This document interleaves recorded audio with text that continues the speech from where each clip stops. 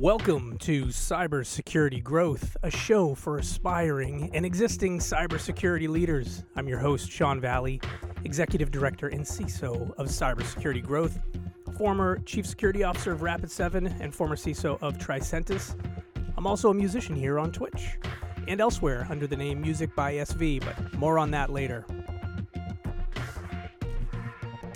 Welcome to episode number 2, Secure Controls Framework, Part 2, Practical Applications. In today's episode, we will pick up where we left off last week. Last week was an introduction to the Secure Controls Framework. We just called it Part 1, went over the details, so if you haven't had a chance to check it out, just go back to episode 1, and you can get an overview of what is the Secure Controls Framework. But as I was learning this, I realized there was a whole lot more detail than could be covered in a single episode. So we're continuing on to part 2. It's possible I might have a third part. Maybe not. I don't know. But here we are at part 2. Today we're going to cover areas of how the Secure Controls Framework could actually be applied. Practical applications, real world, maybe some real world applications. We'll start to dig into the practical applications. If you're new to Cybersecurity Growth, just the basic format, talk about some of the news of the week, just a couple topics that I think might be valuable to our audience.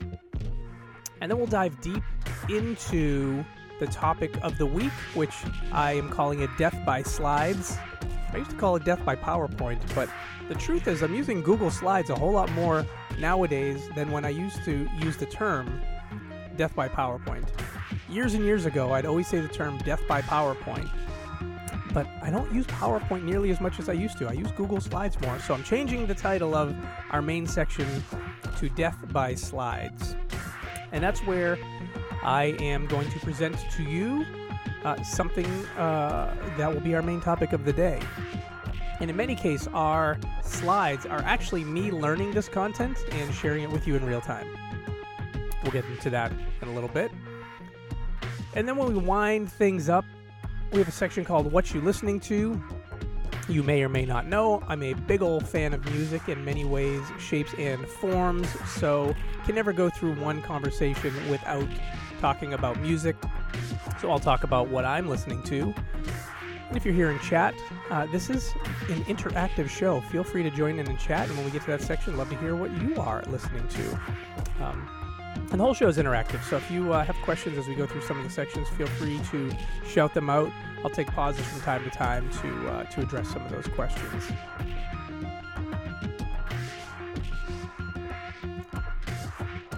And we're going to get into it now.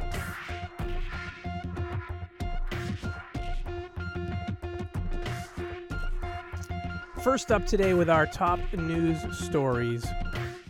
This first one here comes from Rapid7, a place I know all too well. New Emergent Threat Response, a name that just rolls off the tongue. CVE 2022-47966. Rapid7 observed exploitation of critical manage engine vulnerability. So there's a big threat in the manage engine capabilities, the manage engine tool, and tools that connect with manage engine. Glenn Thorpe of Rapid7, I believe he said this on LinkedIn, may have been somewhere else. He says, this has kept us busy over the last 24 plus hours. If you're running manage engine software, you should 1, patch it always, no questions asked, just do it. 2A, keep it as segmented as possible from the public internet regardless of its function. And 2, migrate away from it. So that's coming right from Glenn over at Rapid7. There's a dozen of products that are impacted by this high risk vulnerability. Many Active Directory plugins are impacted by this. Many privilege access management tools, support tools, and the like. So sharing this, if you know that you have some manage engine in your environment, might be a good idea to go talk to your teams and get these things updated as quick as humanly possible. Get these things out of your main network, segment those somewhere else. and get these things addressed as quick as possible. So I thought that was valuable to bring to our team, to our audience, to you.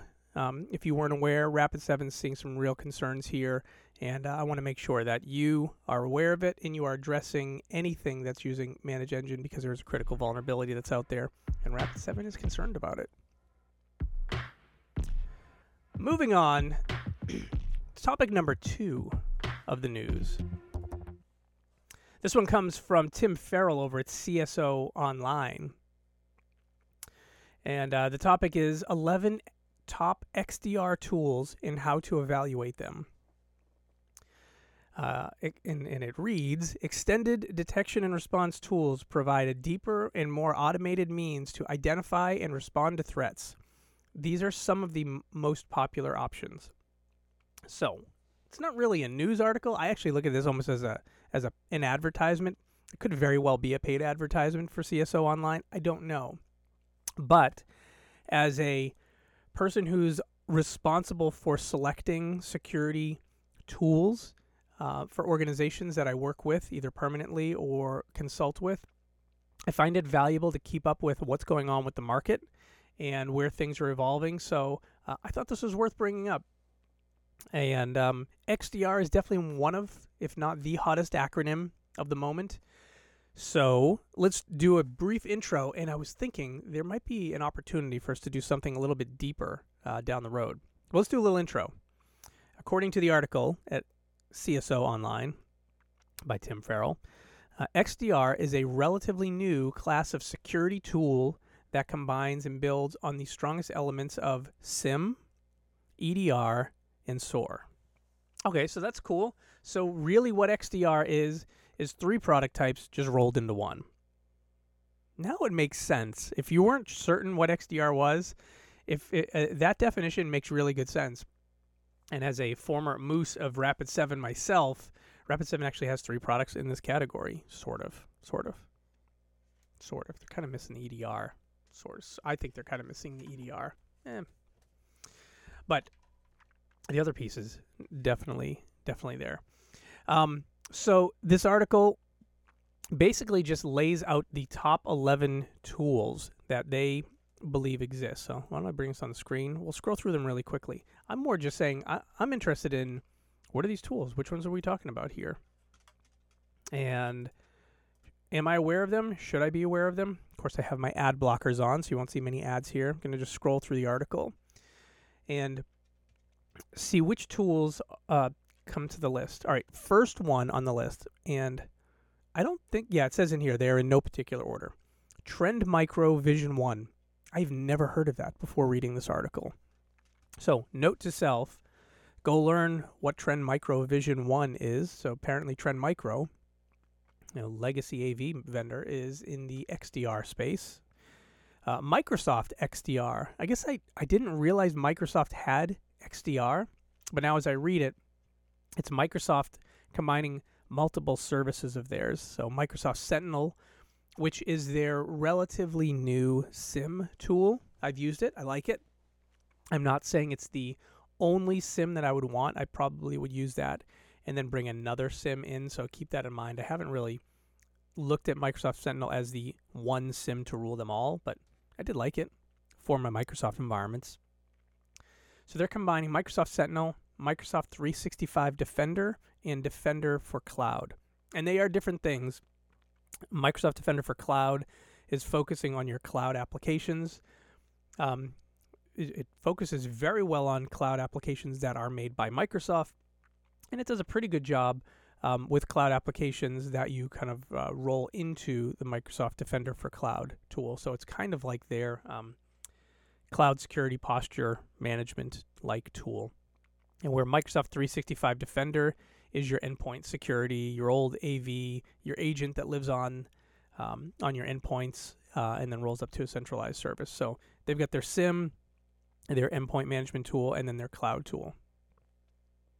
I like them all, but I feel like Microsoft has had a couple challenging years of demonstrating that they are a real player in the security space. But over the last year, I've seen I've had some good experiences with Defender for Cloud, and Sentinel. But like I say, I don't think I want to roll everything into it. All right, third one, Palo Alto Networks Cortex XDR. I'm going to be honest, I don't know much about Palo's tools. I do know that they're a leader in the space, in many security spaces, but I haven't used their tools. This might be one I might want to take a peek at. Next one up is CrowdStrike Falcon Insight XDR. So I'm very familiar with CrowdStrike. I'm very familiar with CrowdStrike Falcon, but I don't know what Insight XDR is. And I have to imagine they're taking the Falcon console, which has a ton of different capabilities, the Falcon agent, which lives on endpoints, and just rolling everything into one tool. And they're saying, hey, XDR, we're XDR, just like everyone else. CrowdStrike has a ton of capability. I've had a lot of time hands-on with CrowdStrike and many of their different tools. They have one dashboard that it all lives in. I find the dashboard a little bit tricky to use, but a ton of data, and you can find a lot of information in there. So it makes sense. CrowdStrike, one of, if not the leader, the leader in the EDR space. I'm thinking, like, how do they have SIM and SOAR? One of the things I thought of from a Falcon perspective is I didn't see them really have a true SIM capability, but I found their EDR, in some cases, meeting almost all of my SIM needs. But again, it's a different use case. So I got to dig into Insight XDR a little bit more. As a CrowdStrike Falcon user, I know a lot of their products, but Insight XDR, I just need to learn more about it. All right, next one, Bitdefender Gravity Zone Business Security Enterprise. I never heard of this. I've heard of Bitdefender. Bitdefender's anti-malware tools, favored by IT pros. I feel like this is like one of those free AV tools that comes on some Windows computers. I got to learn more about this. I've never heard of this tool. Interesting. SentinelOne Singularity XDR. So SentinelOne is like a side-by-side competitor with CrowdStrike in the EDR space. I've used SentinelOne's EDR. Great tool. Great on Windows, great on Mac, pretty good on Linux from what I remember. But I don't know about Singularity XDR, and I'm guessing they've somehow now have more SIM-like capabilities and have rolled some automation incident response in. Cybereason XDR makes sense. One of the early players in the EDR space has, this is interesting. Cybereason's building their XDR on top of Google Chronicle, which is Google's SIM and SOAR. So they've taken the Cybereason EDR and they've licensed the Google SIM and SOAR, and now, boom, we have an XDR. That's neat how they did that. Okay. Carbon Black, now VMware Carbon Black XDR. Again, one of the early players in the EDR space. They just announced in November that they're an early preview of their XDR tools, so they've got a ways to go there. I've always thought VMware is interesting. They acquired an MDM tool. Oh man, the MDM tool just like left my mind. They acquired an MDM tool a few years ago, and they acquired Carbon Black, and so they're kind of growing their security and endpoint security bench pretty well. I think this is interesting. Elastic, which weren't they acquired? Didn't they just get acquired? Anyways, Elastic Security for XDR. If I think about Elastic is a Splunk-like tool, but if you actually peel back the layers of the onion, it actually works a little bit different. The searching and the indexing works different than Splunk, but from an end-user perspective, they look very similar. Years ago, I used to build Elk stacks, Elastic, Logstash, and Kibana. So it's basically like a roll-your-own SIM. And then Elastic realized, hey, we can make our own SIM. They built their own SIM, and now they're saying their SIM and their SOAR capabilities gives them XDR. Okay. Trellix XDR platform. No idea what this is. I know the name. Yeah, let's see here. Trellix is a result of McAfee Enterprise merging with FireEye in October 2021. If I remember this, In 2014, 2015, I tested out a FireEye SIM in the cloud really early on. This is before I was comfortable bringing anything in the cloud in my environment. Super expensive compared to like on-premise QRadar, on-premise Splunk, believe it or not. So you really had to pick what you wanted. You couldn't really bring everything in because it was just so expensive for them to move all the data to the cloud, to AWS. But it looks like FireEye's continued down this path, and a combination of McAfee and FireEye rolling out a new EDR, XDR platform. Okay, so McAfee, talk about a name that we all knew about in the AV space who's fallen off the earth. I think the only people that we know that uses McAfee are our parents and grandparents when they buy a Windows computer, and McAfee's just built in. I don't see many people using it for enterprise. I know it was definitely a stalwart in the government space, so maybe it's still out there. All right, last one in the list, Cynet 360 Auto XDR. That's the first I've ever even heard the word Cynet. I'll have to take a peek at it. Anyways, those are the top 11 items from the CSO Online's article on the top 11 XDR tools.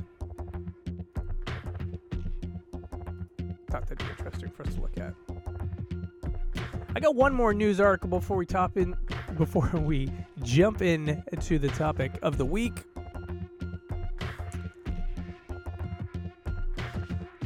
This article comes from Lucian Constantine over at CSO Online, and the title is Attackers Deploy Sophisticated Linux Implant on Fortinet Network Security Devices. And it says here, the exploit, hold on, let me zoom in a little bit so we can all read it. The exploit allows attackers to remotely execute arbitrary code and commands without authentication. Fortinet disclosed that a critical vulnerability in the FortiOS operating system was being exploited by attackers in the wild. This week, the additional analysis, the company released more details. I think I read that wrong. This week, after additional analysis, the company released more details. The original zero-day attack was highly targeted to government-related entities. And if you were wondering, the CVE, this is CVE 2022 42475. It's in the SSL VPN functionality of FortiOS and can be exploited by remote attackers without authentication. Successful exploitation can result in the execution of arbitrary code and commands. My takeaway is patch your stuff. Patch your Fortinet gear, folks.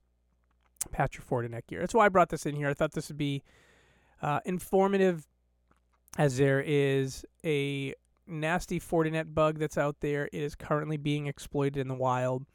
Check your environments. If you've got some Fortinet gear out there, this appears to be in the FortiOS, so it's probably across multiple product lines.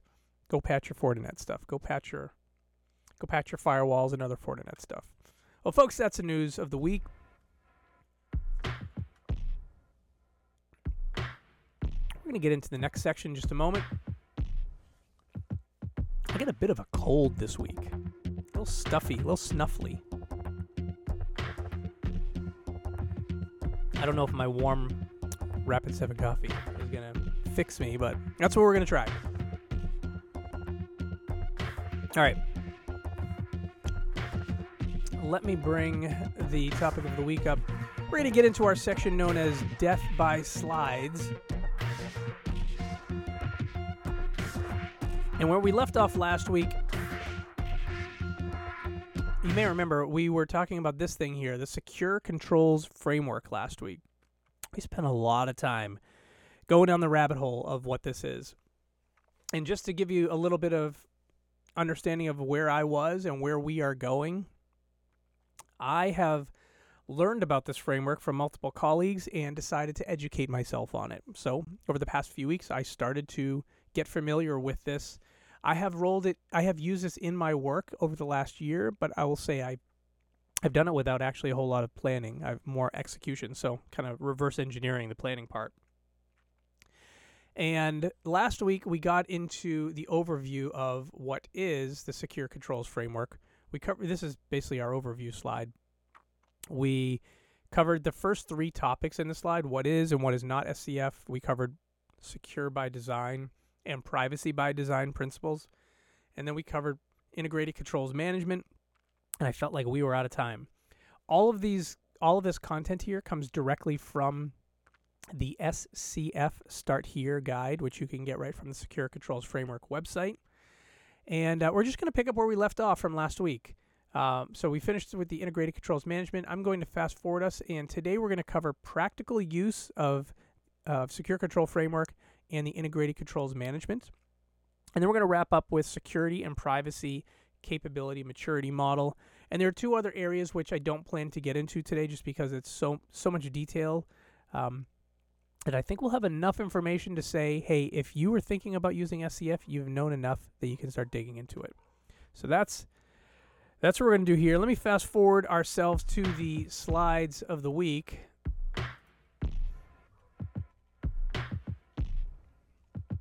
And we'll get ourselves started.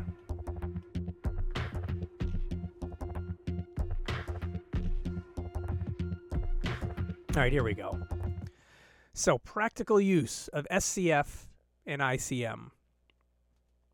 So, ICM is meant to be put into practice. This is integrated controls management. ICM is meant to be put into practice by organizations of any size or industry. The information below provides an understanding of available options to implement ICM with existing solutions. The SCF is a great way to implement the ICM. Okay, then. Well, let's find out more about what this thing is. Establish context. I'm not going to read everything on the slides here. I do have some notes, and I'll read some of my notes here that goes along with, in some cases, it's a wall of words. In other cases, we do have some visuals on the screen here.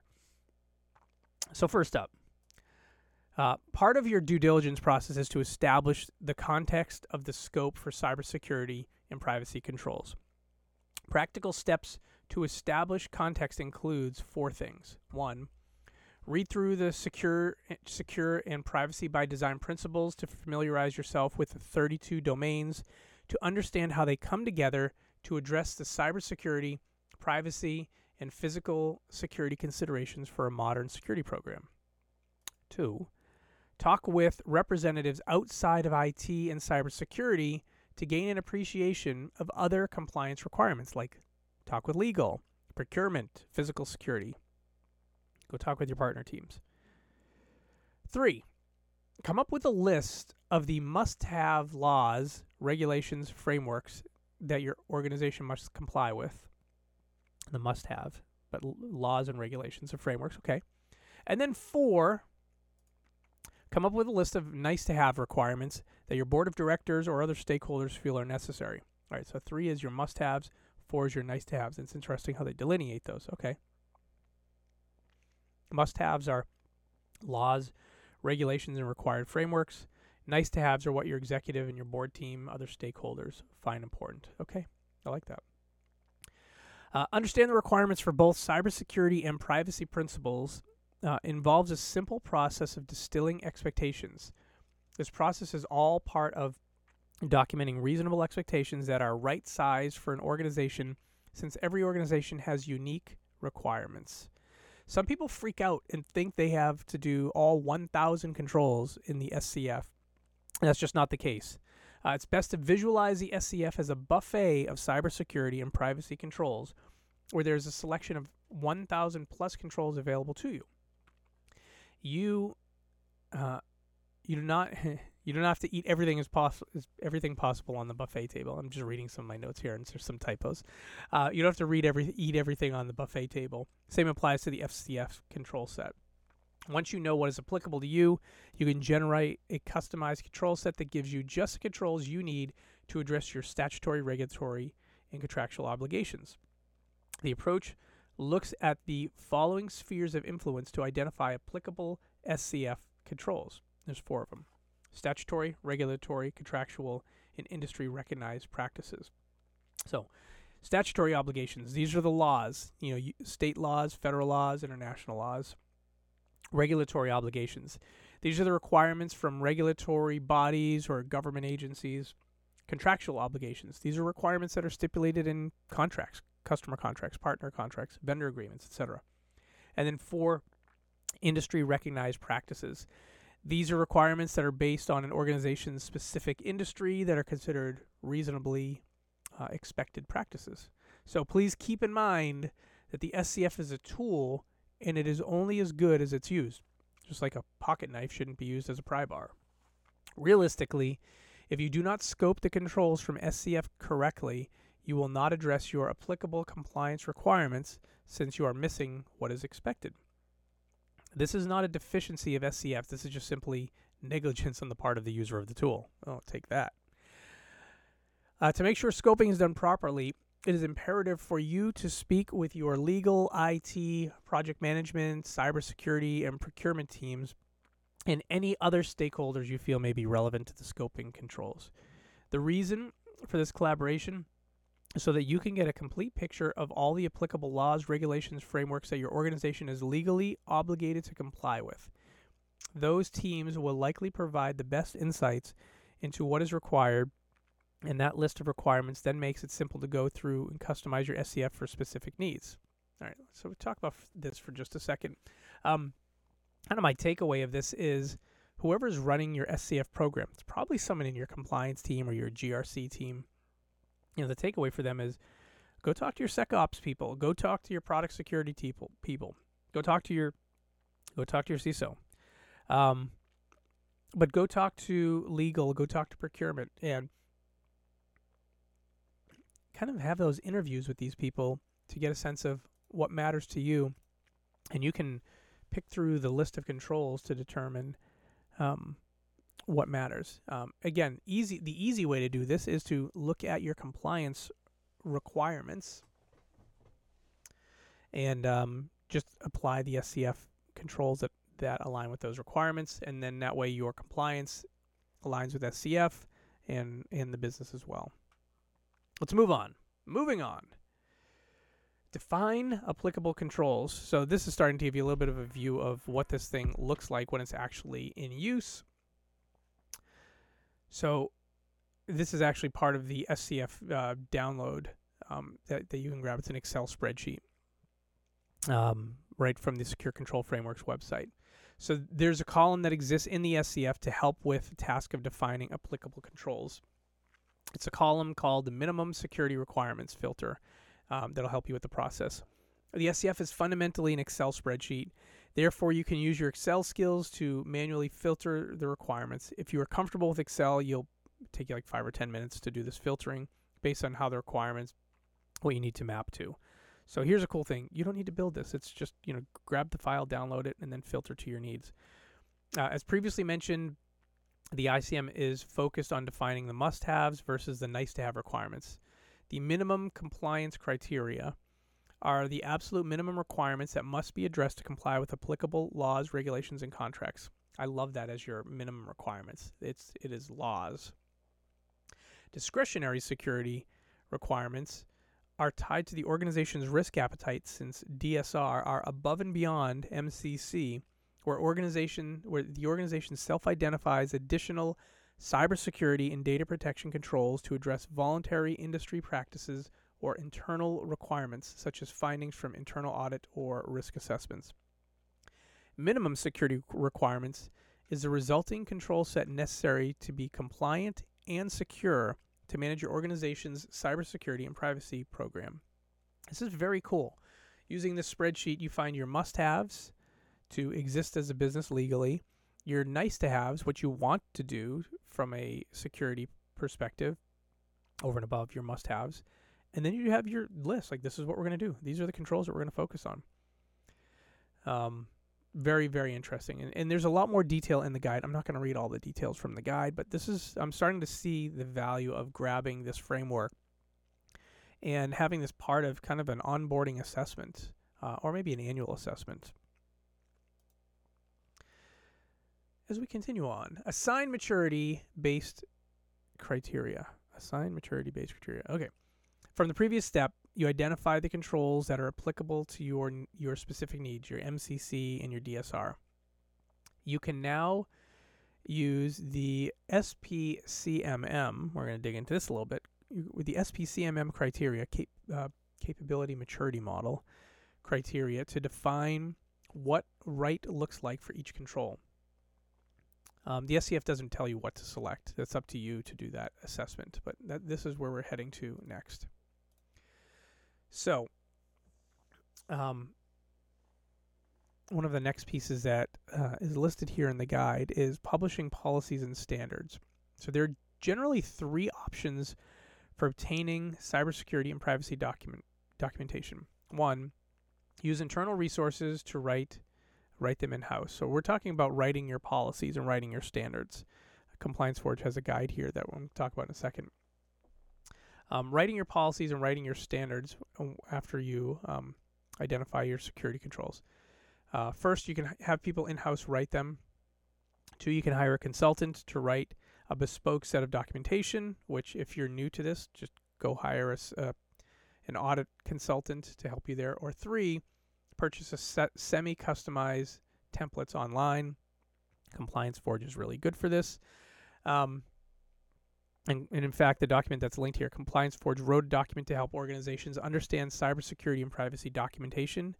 It's available at complianceforge.com. It is one of their free resources to educate organizations on what proper cybersecurity and data protection documentation based on definitions from authoritative sources. These policies and standards provide the requirements that your organization has to adhere to. Okay. Assign stakeholder accountability. Assigning stakeholder accountability offers unique challenges for organizations since it is beyond IT, cybersecurity, and privacy. Okay. Common stakeholders involve HR, procurement, facilities, management, legal, and many other teams to ensure accountability is enforceable. Realistically, this step is an executive management function since it requires interdepartmental enforcement by organizational management. A great starting point is the NIST Special Publication 800-181, Workforce Framework for Security, the NICE framework. The NICE framework offers an efficient way to assign stakeholder accountability for internal and external stakeholders. It's available at the publications over at nist.gov. I have used this framework. It is very helpful. I've used some trimmed down versions of the framework, but I have found it useful. So just some takeaways on the notes from the SCF guide here. What is being said to wrong screen. What is being said to us here is determining who your account stakeholders are and assigning responsibility to your stakeholders is really an executive management function. So are you an advisory CISO? Are you, a security leader who's more kind of advising the business? Or are you taking the business by the reins and getting things done? I'd say this is kind of a tough function to do if you are an advisor. If you are saying, I advise the business, but I don't actually do the business. If you are more kind of an advisor to the business, then you might want to partner with someone else to take the lead on this, someone from your executive team. If you feel like you are a part of the executive team or you play a role where you are a part of the executive team, and this is something you can do yourself, like determine who your stakeholders are and assign accountability to them. Those are just my thoughts on that piece there. Maintain situational awareness. So maintaining situational awareness has different meanings based on the security culture of your organization. For some organizations, it means metrics, while for others, it means a broader understanding of control performance, risks, threats, and current vulnerability information. The Compliance Forge Security Metrics Reporting Model, SMRM, takes a practical view towards implementing a sustainable metrics reporting capability. At the end of the day, executive management, like your CIO, CEO, your board of directors, etc., they often just want a simple answer to a relatively straightforward question. Are we secure? In order for a CISO to honestly provide an answer, it requires a way for the CISO to measure and quantify an apples and oranges landscape where processes and technologies lack both uniform risk weighting and abilities to capture metrics. And what you're seeing here is kind of an intro to the NIST cybersecurity framework. Maybe we'll do a show on that at some point if you're not familiar. You have 5 big categories here trying to help you determine, are you secure? Categories of identify, protect, detect, respond, recover. It's one of the many frameworks that are actually in the SCF. It's also one of those frameworks that can help you determine your must-have and your nice-to-have security controls as well.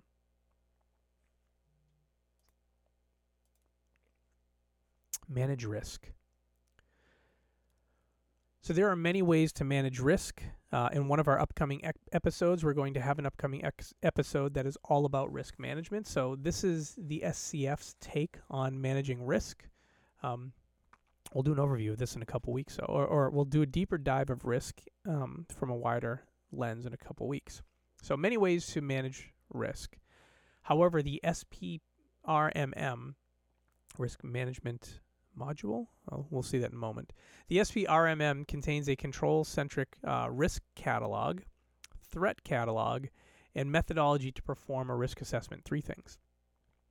The value of the SPRMM is having a standardized methodology where controls are tied to specific risks and threats based on the other criteria offered by the SCF, like weighting and maturity criteria.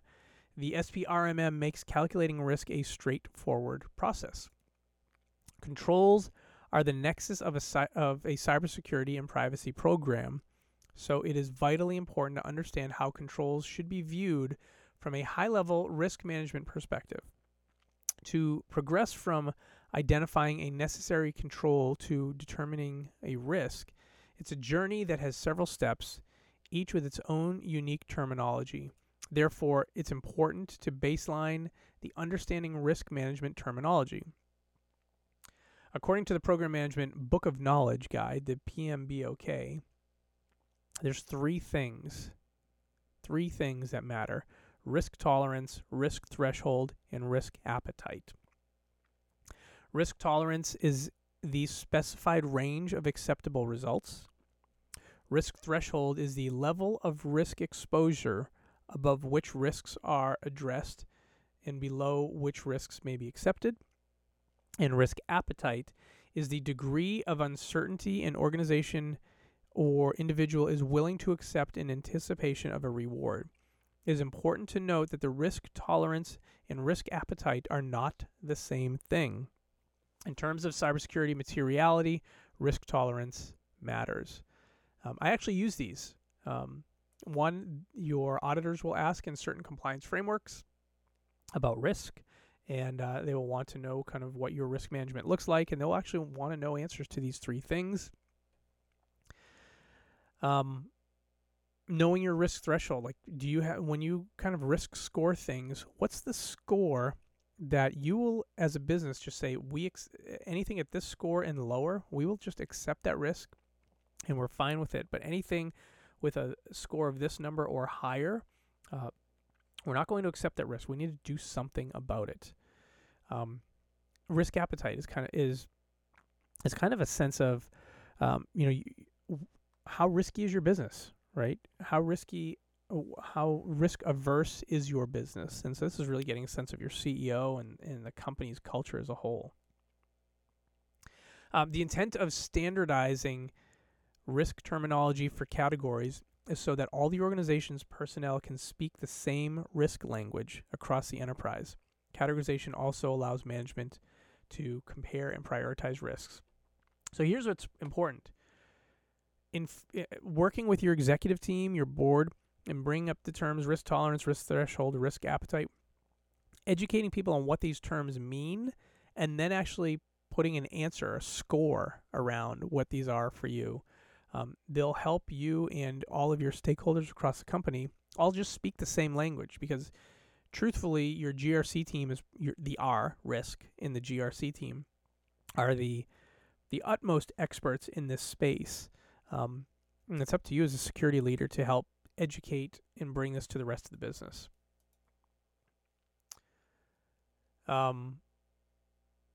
Defining risk tolerance. What an ugly slide we have here. But defining risk tolerance, an organization's risk tolerance is influenced by several factors that includes, but not limited to, statutory, regulatory, and contractual compliance obligations, including adherence to privacy principles for ethical data protection practices, organizational specific threats, natural and man-made, and others. Risk tolerance is simplified as being one of the following three levels: low, medium, or high. Where's your risk tolerance, low, medium, or high? I'm not going to read through all of these, but of the three different levels, it's important to get a sense of what your risk tolerance is, right? A low risk tolerance, which means you want a high assurance security programs. Your moderate risk tolerance or medium risk tolerance, kind of a moderate level of security assurance, and then your high level of assurance. Each organization is different, and in the SCF, it kind of talks about the different organizations and their assurance levels. Thinking about your risk determination. Right, risk management requires educating stakeholders for situational awareness and decision-making purposes. There are many options and formats available to report, but this can be considered your report on conformity, or ROC. You'll hear your compliance folks talk about the ROC from time to time. The reason for this is the risk assessment fundamentally is evaluating if an organization's cybersecurity and privacy practices support its stated risk tolerance. This approach can be summarized by reporting to the organization's management on the health of the assessed controls by one of the following risk determinations. 1, conform; 2, significant deficiency; 3, material weakness. Let's talk a little bit about what these are. So conforms. A ROC determination of conforms is a positive outcome due to deficiencies not being material to the cybersecurity and privacy program. This indicates that at a high level, the organization's cybersecurity and privacy program conforms to its selected cybersecurity and privacy practices. At the control level, there may be one or more deficient controls, but as a whole, the cybersecurity and privacy practices support the organization's stated risk tolerance. It is a statement that the assessed controls conform indicates to the organization's management that sufficient evidence of due care and due diligence exists to assure that the organization's stated risk tolerance can be achieved. All right, well, what is significant deficiency? A ROC designation of significant deficiency is a negative outcome due to the deficiencies being made by the cybersecurity and privacy program. Okay, and then what is material weakness? The ROC determination of material weakness is a negative outcome due to the deficiencies being made by the cybersecurity privacy program. So, material weakness. This indicates an organization is unable to demonstrate conformity with its selected cybersecurity and privacy practices due to deficiencies that make it probable that reasonable expected threats will not be prevented or detected in a timely manner. Okay. It's a statement that assessed controls have material weaknesses. It indicates to the organization's management that 1, the cybersecurity or privacy program is incapable of successfully performing its stated mission, and 2, drastic changes to people, process, and or technology are necessary to remediate findings. So, material weakness means you probably need to make some changes in your leadership in your organization. So the evolve process. We touched on this last week. I'm going to take a sip of coffee before I get into it. You can take a quick view of this, and then we'll get into it.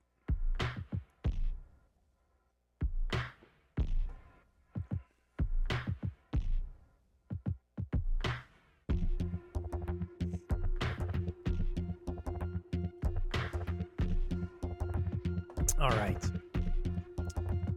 So when we brought this up last week, the evolve process, or this process that's on the screen, we talked a little bit about it. This comes from Compliance Forge. The integrated cybersecurity governance model is what we're looking at here.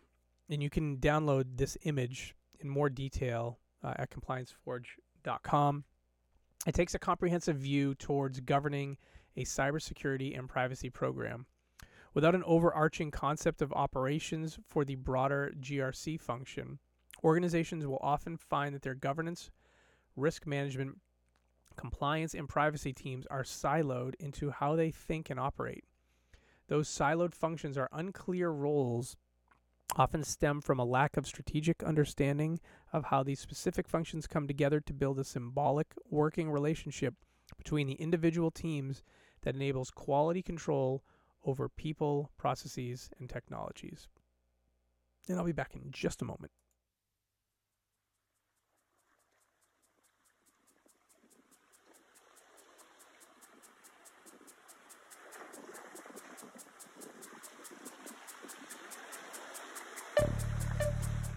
Alrighty.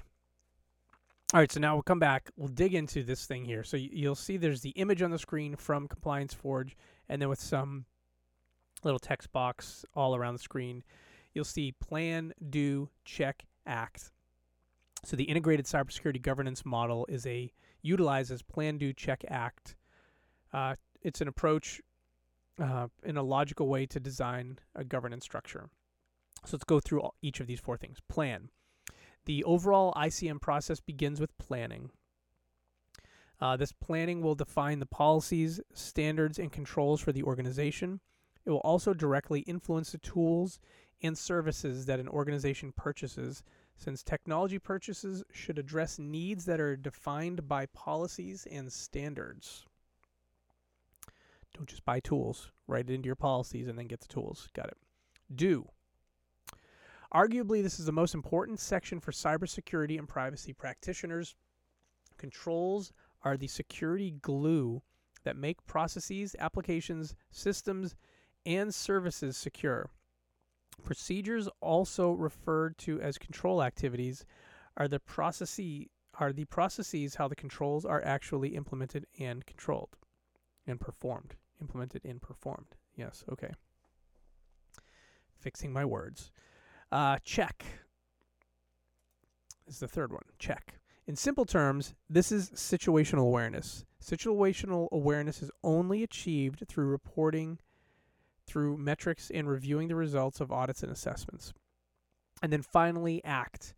This is essentially risk management, which is an encompassing area that deals with addressing two main concepts. One, real deficiencies that currently exist, and two, possible threats to the organization. So my takeaway of this from the SCF guide and what we just read through and looked at here is get yourself a copy from Compliance Forge of the Integrated Controls Governance Model, this thing here. And I see some value of kind of planning your program of what you are going to focus on from a governance perspective using the SCF controls and this guide here. And this could actually be a good management model for you to implement the SCF and also implement your governance program. All right, really interesting. Moving on to our second, I think this is our final topic of the day, Security and Privacy Capability Maturity Model. So this is another document that comes to us from the SCF. It is introduced in the SCF Start Here guide. But this is, I think, the third document that they've introduced now in the SCF guide. So the SCF has built a maturity criteria for each control.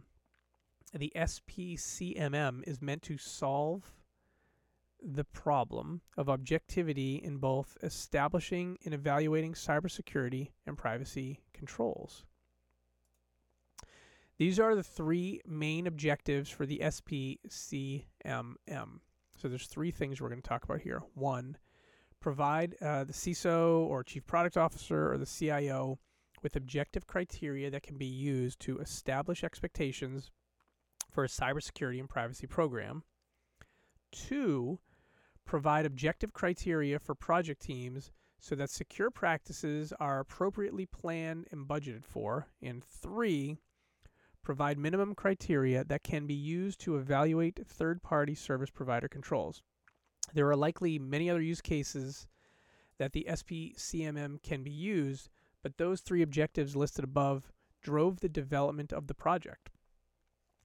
The reason for this simply comes down to a need by businesses, regardless of size or industry, for a solution that can help fix those three common frustrations that exist in most cybersecurity and privacy programs. We want to help eliminate or at least minimize the FUD that is used to justify purchases and or evaluate controls by injecting objectivity into the process. I find a lot of value in this. There's a lot of reading here and a lot of planning, but I'm seeing a lot of value in this as I'm getting familiar with this. So the SPCMM, defining what right looks like.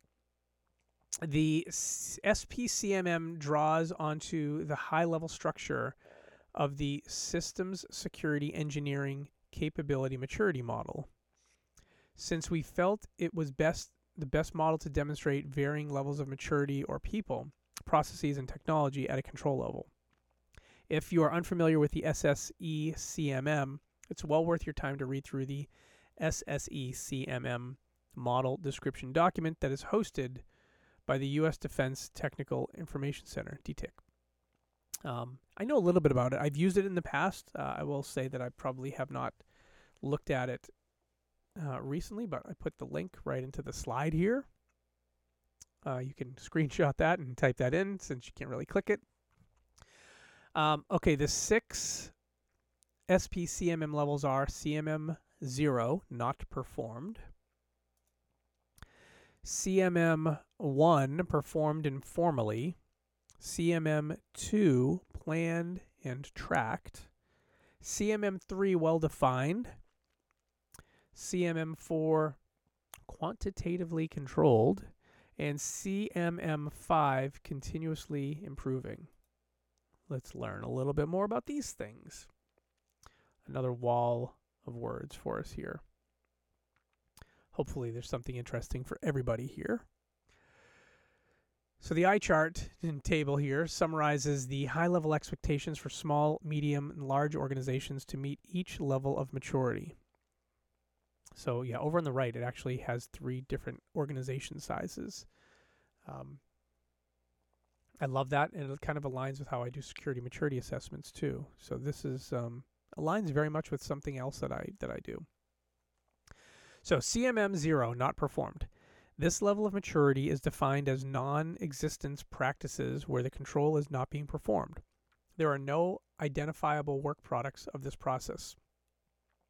CMM 0 practices are a lack thereof are generally considered to be negligent. The reason for this is if a control is reasonably expected to exist by not performing the control, that would be negligent behavior. The need for the control could be due to a law, regulation, or contractual obligation, e.g., client contract or industry association requirement. CMM 1, performed informally. This level of maturity is defined as an ad hoc practices where the control is being performed but lacks completeness and consistency. Base practices of the process area are generally being performed. The performance of these base practices may not be rigorously planned or tracked. Performance depends on individual knowledge and effort, and there are identifiable work products for the process. CMM 1 practices are generally considered to be negligent. The reason for this is if the control is reasonably expected to exist by only implementing ad hoc practices and performing the control, that could be considered negligent behavior. The need for the control could be due to a law, regulation, or contractual obligation. All right, CMM 2.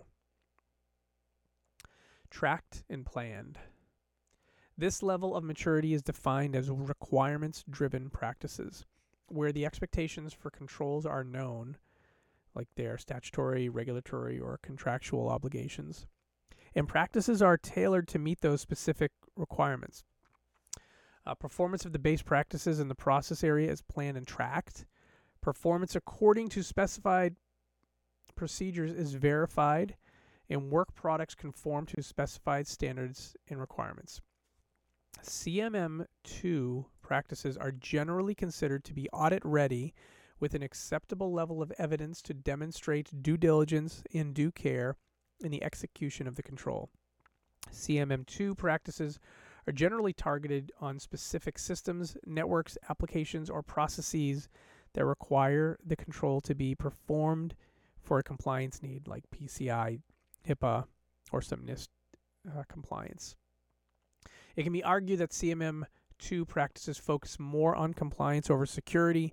The reason for this is the scoping of CMM2 practices are narrowly focused and are not organization-wide. So CMM2 is kind of your intro to passing the compliance checkbox. That's my take. CMM3, well-defined. This level of maturity is defined as enterprise-wide standardization, where the practices are well-defined and standardized across the organization. CMM3 practices are generally considered to be audit-ready with an acceptable level of evidence to demonstrate due diligence and due care in the execution of the control. Unlike CMM2 practices that are narrowly focused, CMM3 practices are standardized across the organization. It can be argued that CMM3 practices focus on security over compliance, where compliance is a natural byproduct of those secure practices. This is where things start to get good. I get it. There are well-defined and properly scoped practices that span the organization regardless of the department or geographic considerations. So, if I'm trying to be an actual secure organization and I'm using this type of model to help in my maturity, I'm shooting for nothing less than 3. Plain and simple. If I'm at an organization and I'm told just to shoot for 2, it's not the place I want to be. Other people might be fine with that, just compliance. But for me, 3 is the barrier to entry. CMM4, quantitatively controlled. This level of maturity is defined as metrics-driven practices, where the addition of being well-defined and standardized practices across the organization that are detailed metrics to enable governance oversight. CMM4 practices are generally considered to be audit-ready with an acceptable level of evidence to demonstrate due diligence and due care in the execution of the control, as well as detailed metrics enable an objective oversight function. Metrics can be daily, weekly, monthly, quarterly, whatever. Okay, CMM5. Now we're getting up there. Continuously improving. Oh, so before I move on to 5. 4, you're fairly mature security organization. You've got metrics. You're able to produce those on a regular basis. Sounds like you got some thoughtful program management into your security and privacy program. Okay, CMM5. Continuously improving. This level of maturity is defined as world-class practices, where the practices are not only well-defined and standardized across the organization, as well as having detailed metrics, but the process is continuously improving. CMM5 practices are generally considered to be audit-ready with an acceptable level of evidence to demonstrate due diligence and due care in the execution of the control, and incorporates a capability to continuously improve the process. This is where artificial intelligence and machine learning would exist, since AI and ML would focus on evaluating performance and making continuous adjustments to improve the process. However, AI and ML are not requirements to be CMM5. Okay, that's kind of cool. So I could see organizations striving to get to 5, but some may actually be having culture conversations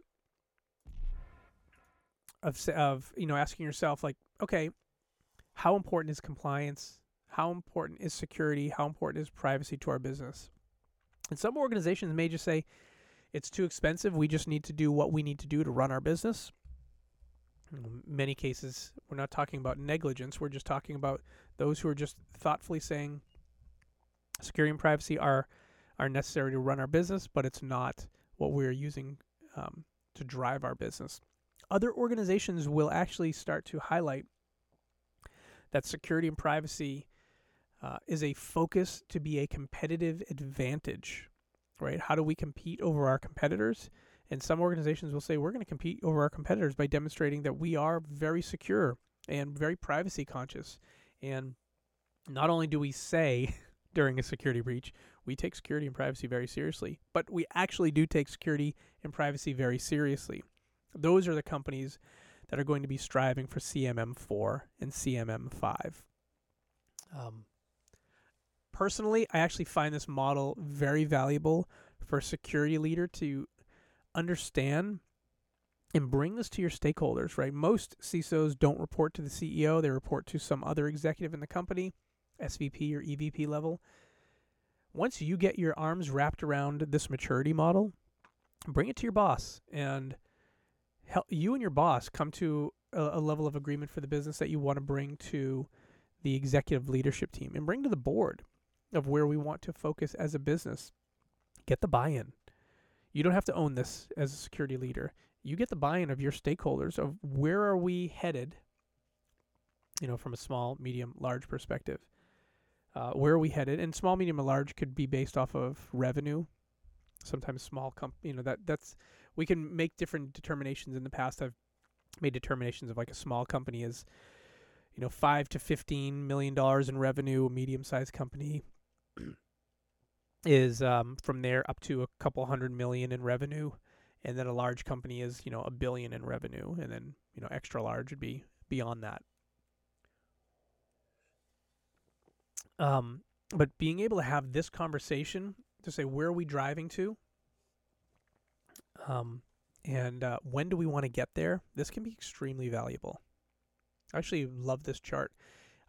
It's different than the actual secure control framework themselves, but now it's helping you determine how would you implement all these different controls, or how do you help scope those controls? If you're realizing, hey, my company just wants to be CMM level 3, well, you're not going to be doing all 1,000 controls. You're going to be doing a whole lot less than that.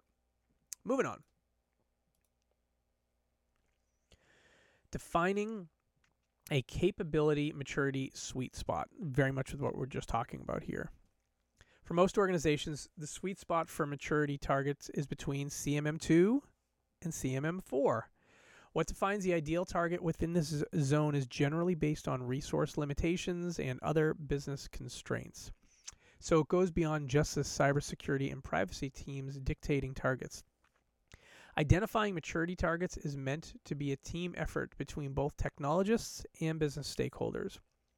From a business consideration, the increase in cost and complexity will always require cybersecurity and privacy leadership to provide a compelling business case to support any maturity planning needs.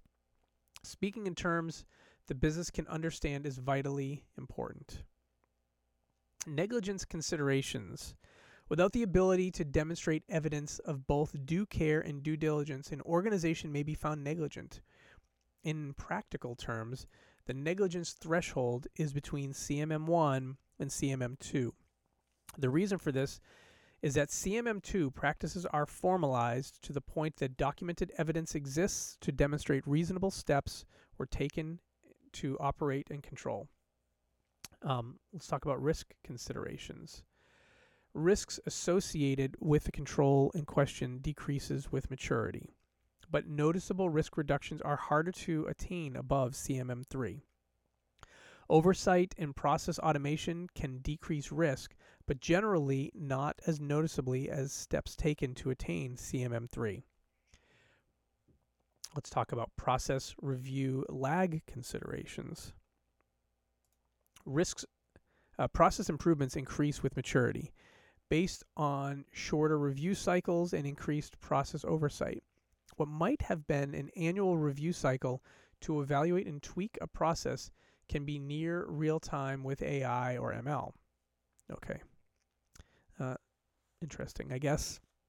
And then the last one, stakeholder value considerations. The perceived value of security controls increases with maturity.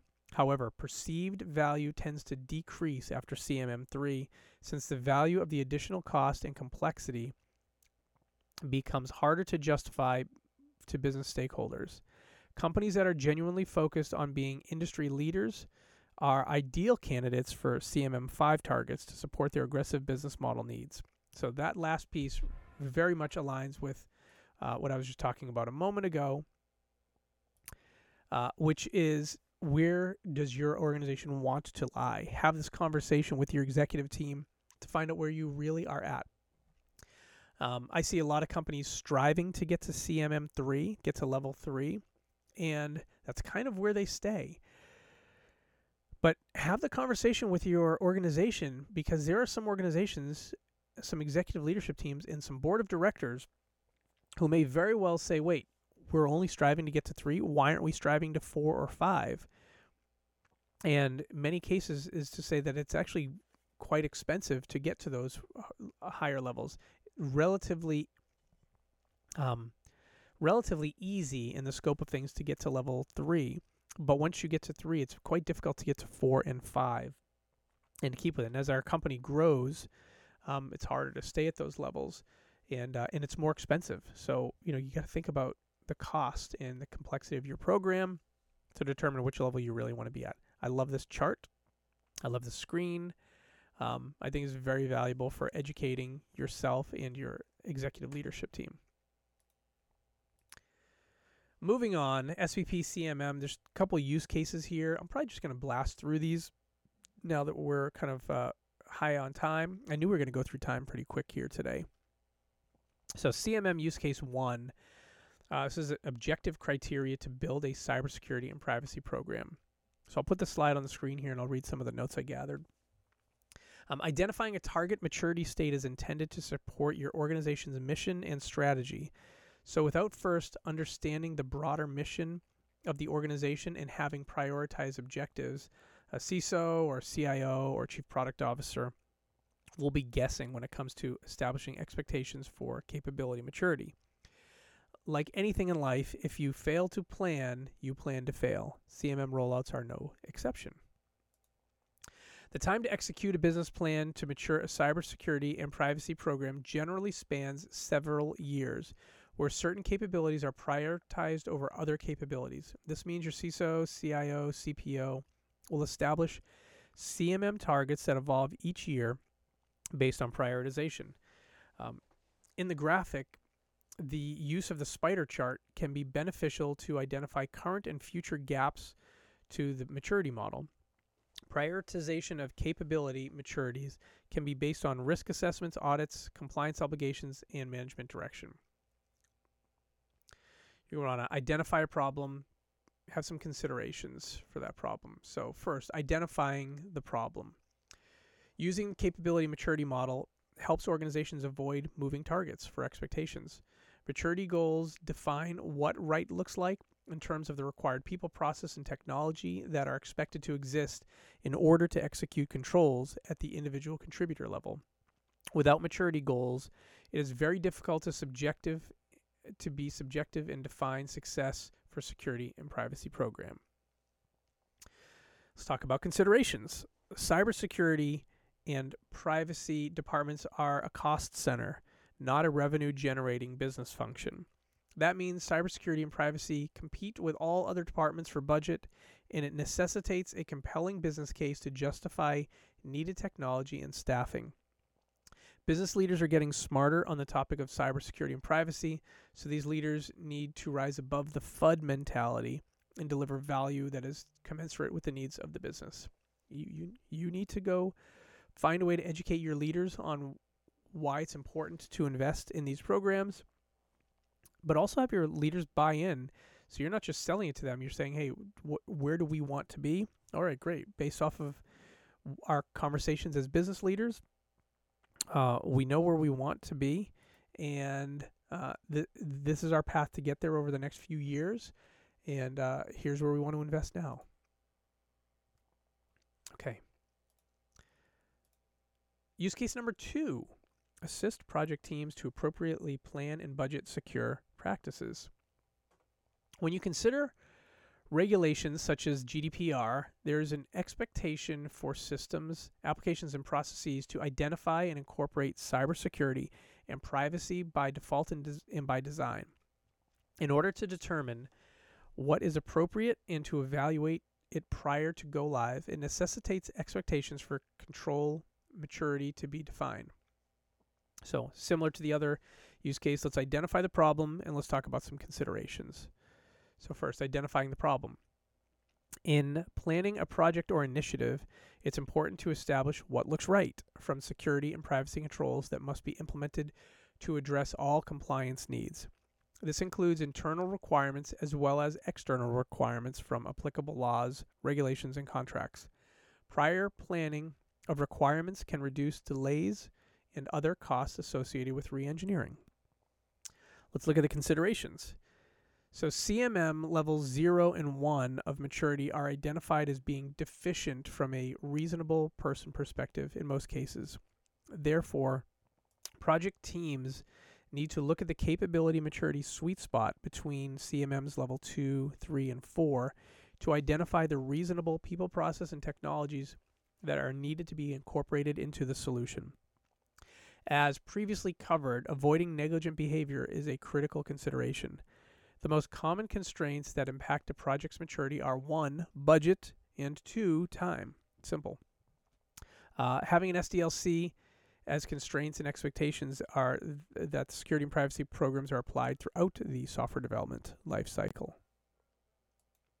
Okay. And we have one more use case here. Use case number 3, provide objective criteria to evaluate third-party service provider security. So it's now commonplace for third-party service providers, including vendors and partners, to be contractually bound to implement and manage a baseline set of cybersecurity and privacy controls. This necessitates oversight of third-party service providers to ensure controls are properly implemented and managed. Even though my notes here look pretty sparse on the screen, I do have some notes here that I'll talk about. So first off, let's identify the problem and let's talk about considerations. So identifying the problem.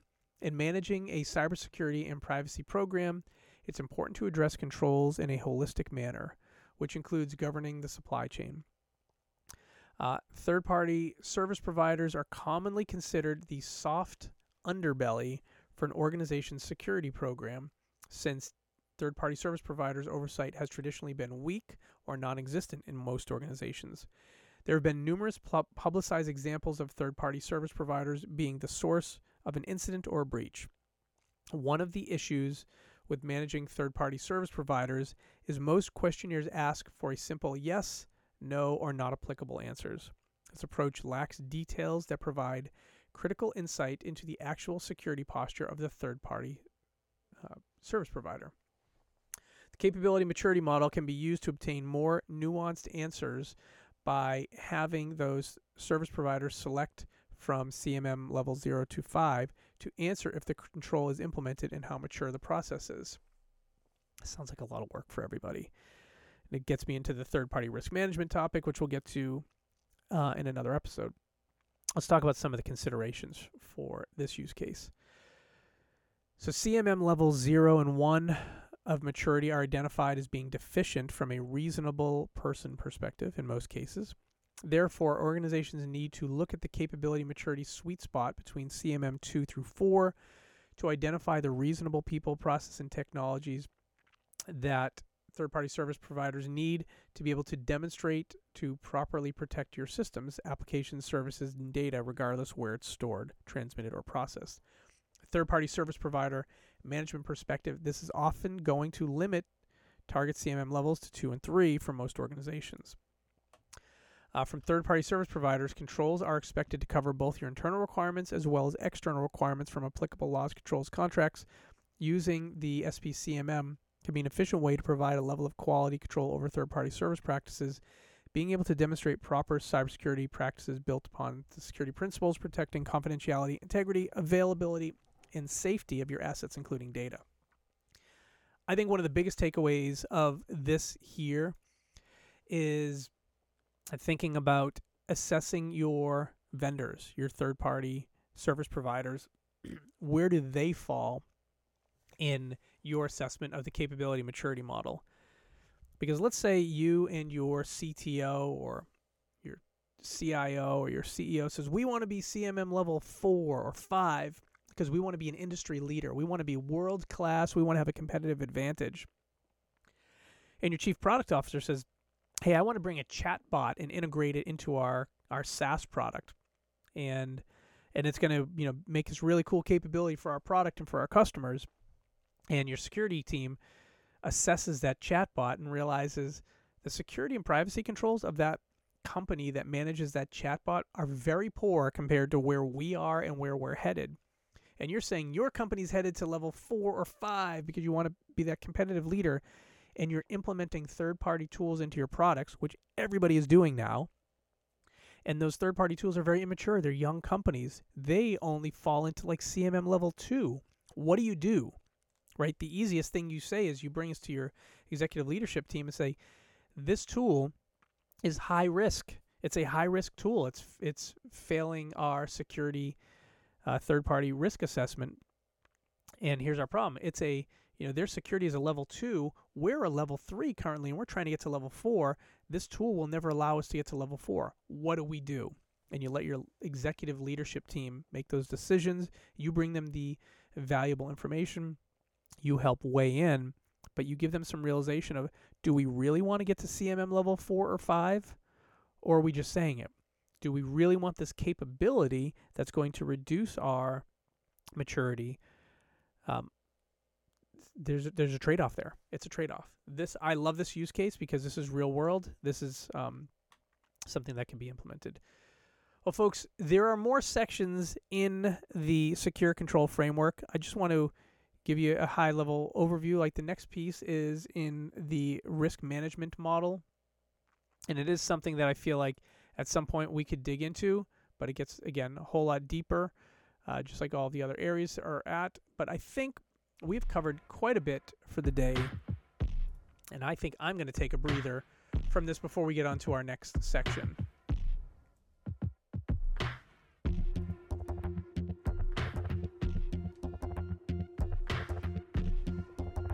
Another fresh sip of coffee. Well, before we wrap up today, I want to mention or get us into the section we know as what you listening to or creating. But hold on just 1 second. I'll be right back.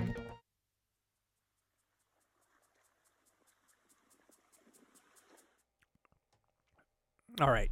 As we get into our final section of the day, what you listening to. As I do mention here on this, at the top of our episode, I actually have a live stream on Twitch known as Music by SV. I actually perform live music. Very different from what we're doing here today. But I do listen to a lot of music, consume a lot of music. I even create some music. And every week I at least like to talk for a few minutes of what am I listening to. And I'd love to know what you are listening to as well. So you can let me know in the comments of where you listen to this, or in the stream if you're joining me live. What have I been listening to lately? Sometimes it's great to have kids around because you get introduced to new things. And one thing that I've been introduced to and I've been listening to a lot of lately is the artist Conan Gray. I keep saying Conan Gray because I used to work with someone who pronounced the spelling of that word Conan, and so I get stuck. But I'm talking about the artist Conan Gray. I guess I would describe it as ballady pop music. I think I've specifically said, and others around me have said, Conan Gray, if you're not familiar with his music, it sounds like a male version of Taylor Swift and Olivia Rodrigo. So if Taylor Swift and Olivia Rodrigo were mashed up as a male, you'd have Conan Gray. Thanks to having kids around me, I've been introduced to this music, and it's quite good. Very well written, incredibly produced. Did some digging because it's kind of like singer-songwriter pop music. Lots of relationship stories, love stories, breakup stories. And I saw, I think it was Julia Michaels, who's a pretty well-known, I should say well-known, and not very well-known, but does a lot of songwriting for some big bands, from larger bands and artists. Does some of the writing for Conan Gray. So that's what I've been listening to over on Spotify and all the places. What else have I been listening to? Been listening to a little bit of Jane's Addiction, going back to the late 80s, early 90s, just a change of pace. And a week ago, my band Octavate, we got to perform live, so it was nice. We actually performed a Jane song. We performed some of our own songs. So I've been listening to a lot of my own music outside of that. So that's what I've been listening to as of late. We'll talk about other things next week. So, folks, that's what I've been listening to. And I think we're going to wrap things up today. I want to thank you all for listening and joining today. I'm Sean Valley, creator of this show and the music here on Cybersecurity Growth. You can find more about me and cybersecurity growth over at cybersecuritygrowth.com and my blog, cybersecuritygrowth.com/blog. You can find me all over the interwebs with the name @SeanValley or @CybersecurityGrowth. If you like the show, please tell your friends. If you hate it, tell your adversaries. Please like and subscribe to the show. Leave 5 stars and a review like this. I'll give you an example. Leave a review like this. Great show. I learned something new to help me in my cybersecurity career. This week we covered the practical application of the Secure Controls Framework. We picked up from where we left off last week. My takeaway is if you're dealing with 3 or more security or privacy frameworks, it's worth investing time into SCF and possibly a tool that uses SCF as an overarching security framework for all your compliance, security, privacy frameworks. It may save you time and provides a holistic framework for just about any control you could imagine, but it could also be overwhelming if you're just getting started. So if you're just getting started on your compliance, security, privacy journey, you may want to wait a year or 2 before you jump into SCF. Plans for next week. We're going to get into my approach for the first 100 days as a security leader. I've done this a few times over now, so I figure why not share some of my playbook. This could be for a CISO or Chief Security Officer, but it could also be for director level, someone who's reporting to the CISO. And as you'll see some of my overview, it could actually be applied to any type of business leader. It's targeted to a security leader because that's where I built it from. But this approach I built when I was a director of security operations in multiple roles where I reused it. And I've used this approach twice now as CISO of 2 different organizations. But this could definitely be used if you are a GRC director, SecOps director, product security director, etc. So next week we'll go over my approach for the first 100 days as a security leader, what to do in your first 100 days. This show's live on Twitch weekly, Fridays at 10:30 a.m. Eastern Standard Time, 7:30 a.m. Pacific, 3:30 p.m. GMT, and in your pod feeds a few days later. We are now live on Spotify, Apple Music, Pocket Cast, Amazon, wherever you get pods. Thank you all for joining. Thank you for joining on Cybersecurity Growth, episode number 2 in the Secure Controls Framework. We will see you next time. Bye for now, everybody.